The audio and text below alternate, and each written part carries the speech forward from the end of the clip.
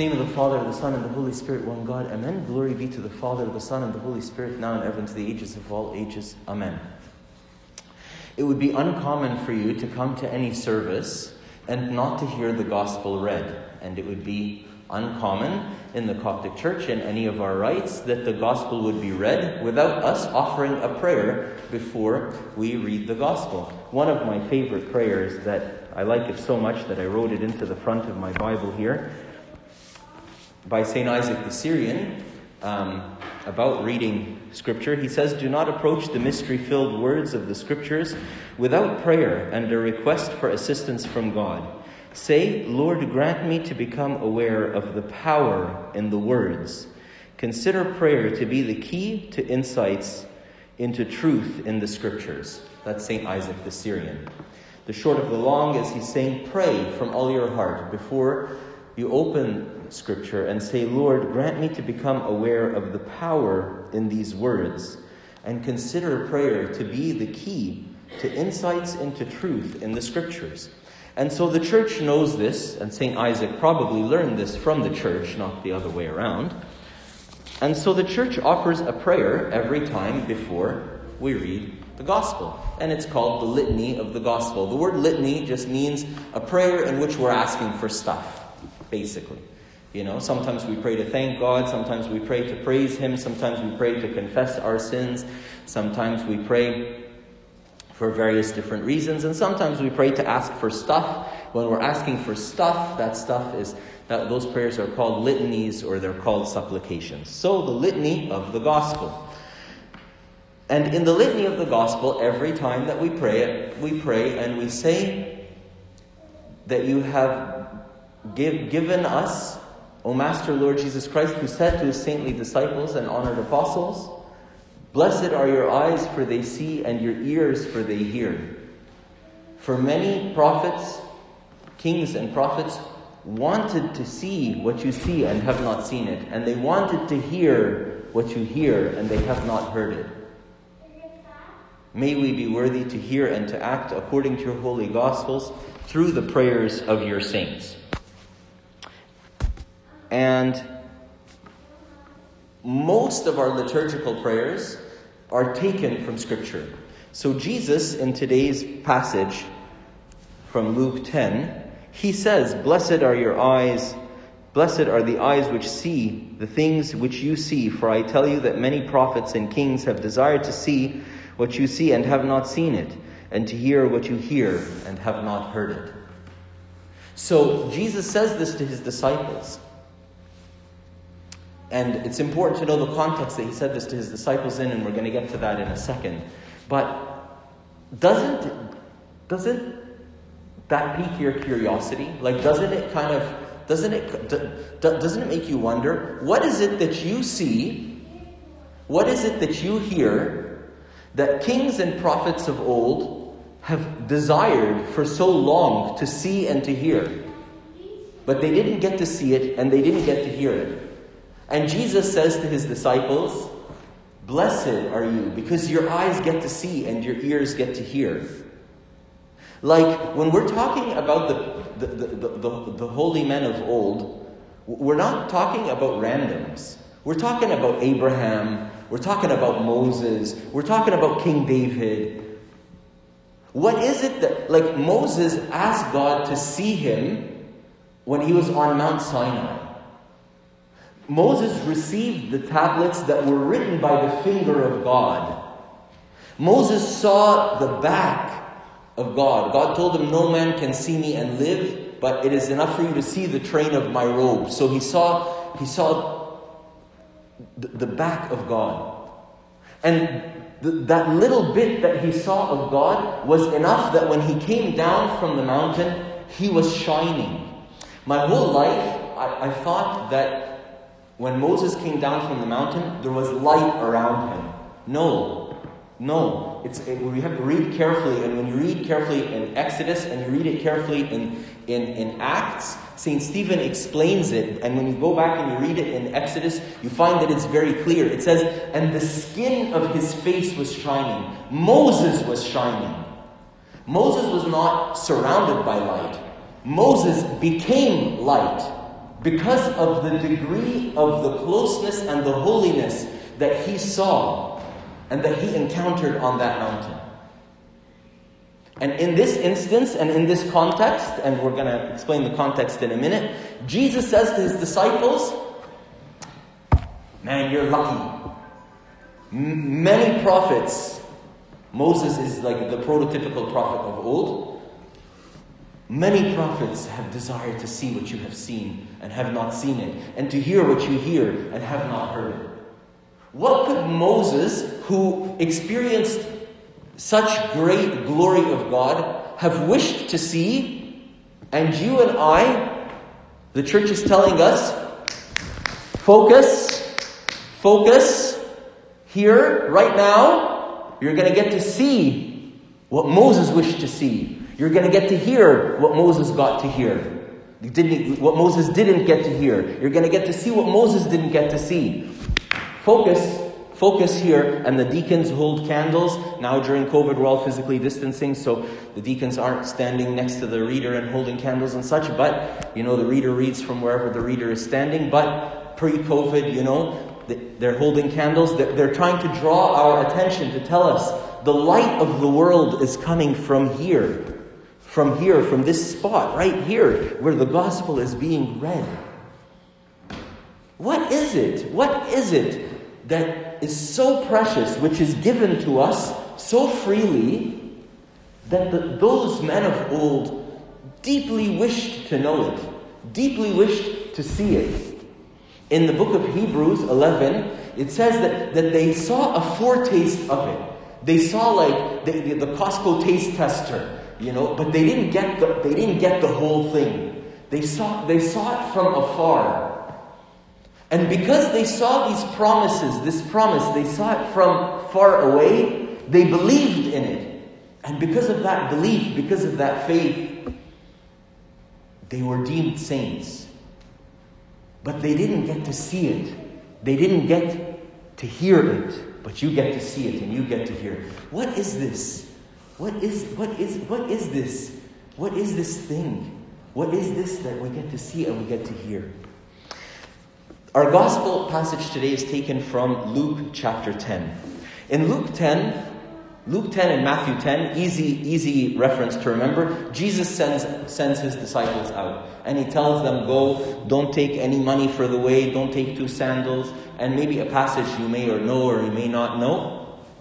He sends them out. They come back, and when they come back, they start telling him all that they saw and that they did. And they're like, Jesus, you wouldn't believe it. Like sick people came up to us, and we just did what you do, and they got healed. And demon-possessed people came up to us, and you won't believe it. Like, we just did what you do, and the demons came out. And Jesus listens to everything they have to say. He takes them aside to listen to what they have to say. And they're spellbound. They can't believe that the power that is in Jesus is now in them. And he listens to everything that they say, and then he tells them, do not rejoice that the spirits are subject to you, but rather rejoice because your names are written in heaven. That's the part that precedes our gospel today. Then after that is our gospel today. Jesus looks up to heaven and he says, I thank you, Father, because you didn't reveal this to the wise and the prudent, but you revealed it to babes. Even so, Father, for it seemed good to you. And then he says to them what I've been emphasizing so much. Blessed are your eyes, for they see, and your ears, for they hear. For many kings and prophets of old wanted to see and wanted to hear, but they didn't see and they didn't hear. It's in that context. So, what is it that they got to see and they got to hear? I'll tell you. You see, Moses is the one who brought to us what? The law. The prophets are the ones who brought to the people of Israel what? A remembrance of the law and the judgment of God if they don't keep the law. And all of them knew that this law was given by God as a free gift to us to help us along a specific path. But they didn't know, they just had a foretaste from far away of the character of God. The God who is prescribing this law and the God who is telling us this. And you find in St. Paul's letter to St. Timothy today, he says the key word. The key word that was missing for all of these people in the Old Testament, although it was there, although I can give you dozens of Old Testament examples. I've just finished reading my third book, finding only Old Testament examples of this one thing that they got, that was present in the Old Testament, but it was not revealed. So they had an inkling of it. They could smell it from far away, but their eyes hadn't seen it yet, and their ears had not heard it yet. And you know what it is? It is the good, free gift of God to the undeserving. It is His grace. It is His grace. You know that God is good.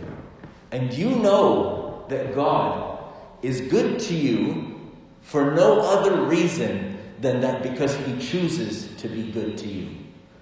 And you know that there's nothing that you can do to earn His goodness any more than you could plan your own surprise birthday party. You know that it's nonsensical to try to earn goodness, the goodness of God. To be in God's good books is impossible. You can respond to His goodness with your goodness or with laziness or with whatever you want.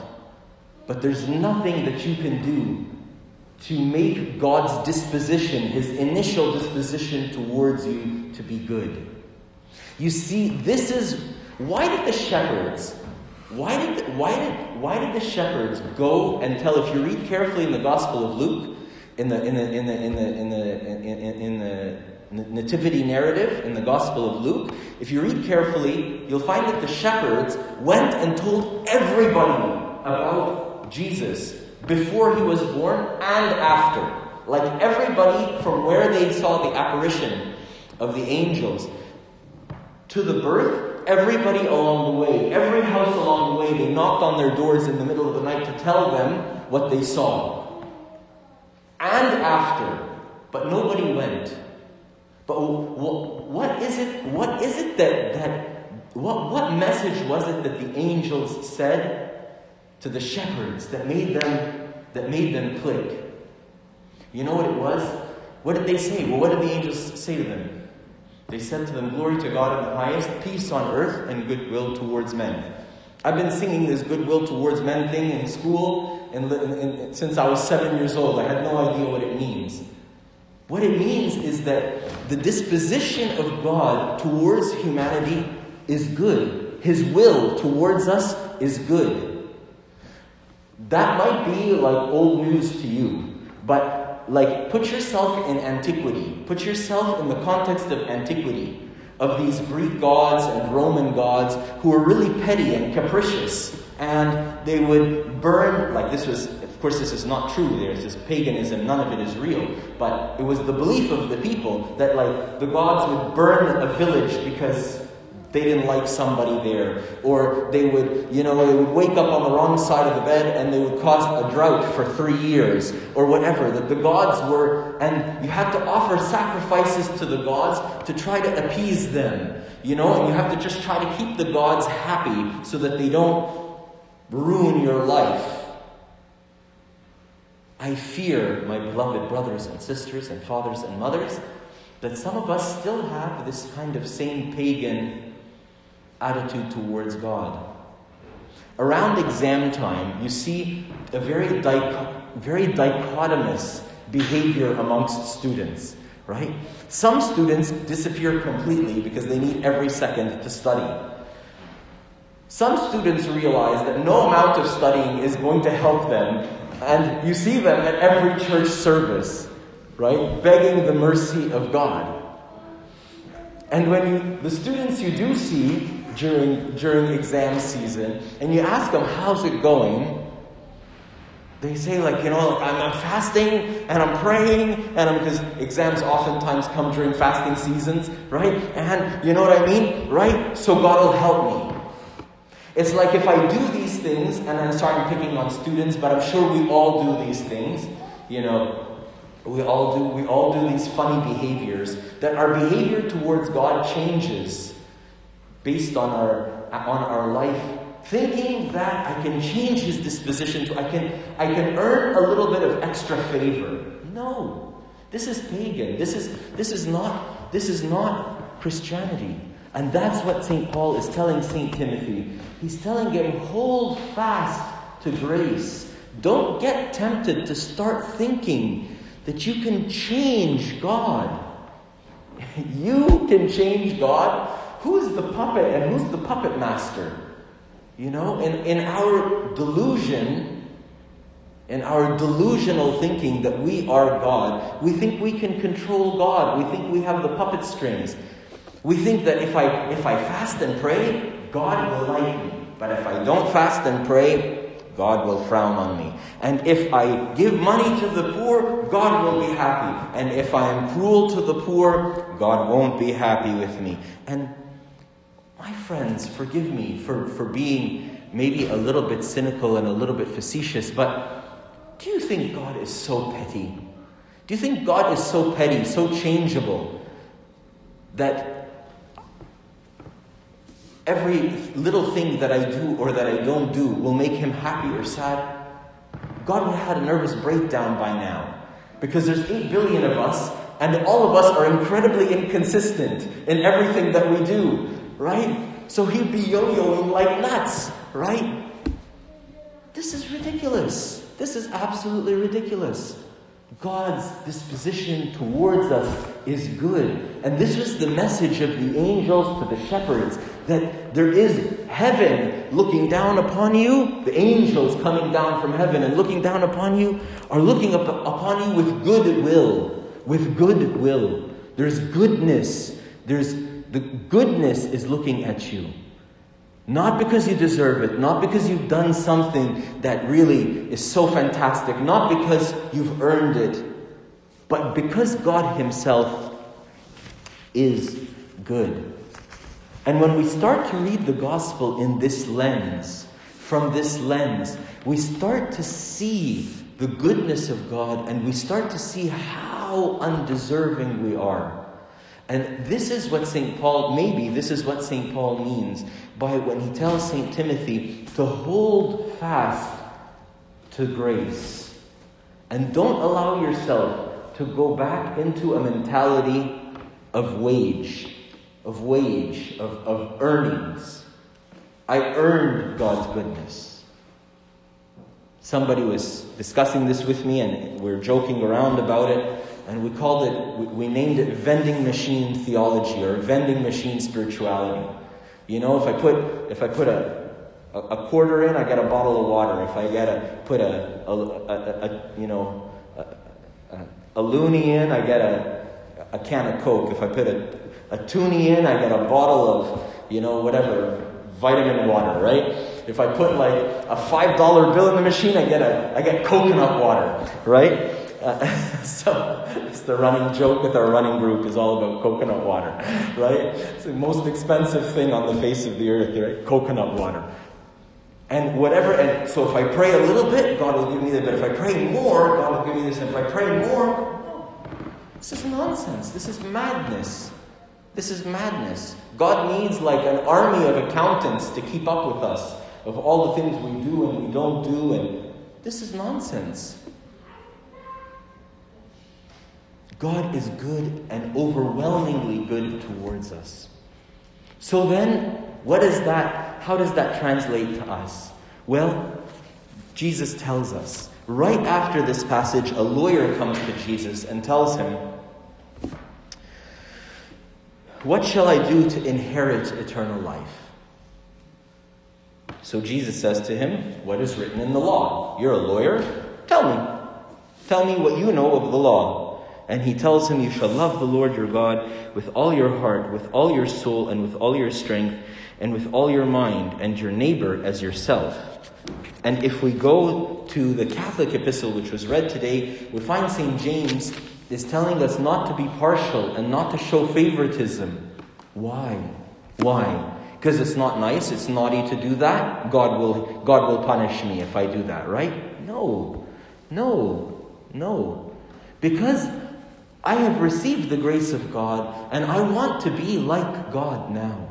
God is good to the good and to the evil. He makes his sun rise upon the good and the evil. He makes the rain fall on the good and the evil. God is good to all. God's grace is rooted in non-partiality, in non-favoritism, in treating everybody the same, with the same goodness. And so since God is like that, I want to be like that too.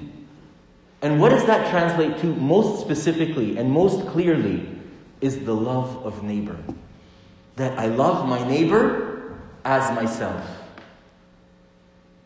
And I love each person as I love myself. Which is a really tall order for some of us who have a lot of difficulty loving ourselves. But that's a topic for another day. The commandment of God, love the Lord your God, love your neighbor as yourself, is actually 3 commandments. Because you have to love God, you have to love your neighbor, and you have to love yourself. If you hate yourself, loving your neighbor as much as you love yourself is pretty easy. You just get to hate everybody, right? But that's certainly not what Jesus had intended. So, to wrap it up, every time you hear the gospel being read, there was a prayer that was prayed before it. May you and I have eyes to see and ears to hear the goodness of God to those who are deeply undeserving, like me. May we hear the word, and may we do it through the prayers of the saints. Why do we say through the prayers of the saints in the litany of the gospel? Because how did the saints become saints? Well, the saints became saints through the grace of God that was revealed in them. The grace of God that was revealed in them. The grace of God is there and ready and abundant for every person, like we said, without partiality. But when we look at the life of St. Moses, we find that God revealed his grace in St. Moses in non-judgmentalness, in a fierceness in spiritual struggle, in a love of neighbor, in hospitality, in all of these things. God revealed his grace in a very particular way. Because St. Moses took that free gift of God and he added his will to it, however small our will may be, and we add that to it, and that's what reveals the grace of God in our lives. That's what activates the grace of God in our lives, is the cooperation of our will. When we look at St. Anthony, all of us have heard the gospel of the young rich ruler who comes to Jesus and says to him, what shall I do to inherit the kingdom of heaven? And he tells him, sell all, come and follow me. All of us heard that grace, but St. Anthony applied his will to it and he became St. Anthony, the father of monasticism, and so on. And so we're saying, Lord, let all of this company of saints, that maybe our eyes can't see them, but they fill the church, maybe they can pray for us so that we can do as they did. We can add our will to the word which we're going to hear now, the grace which we're going to receive now. We can add our will to it, activate that grace, and reveal your holiness. And reveal your holiness, which is what it means to be a saint. Glory be to God forever and ever. Amen. I've sinned. Forgive me, my fathers and mothers and brothers and sisters. Please pray for me.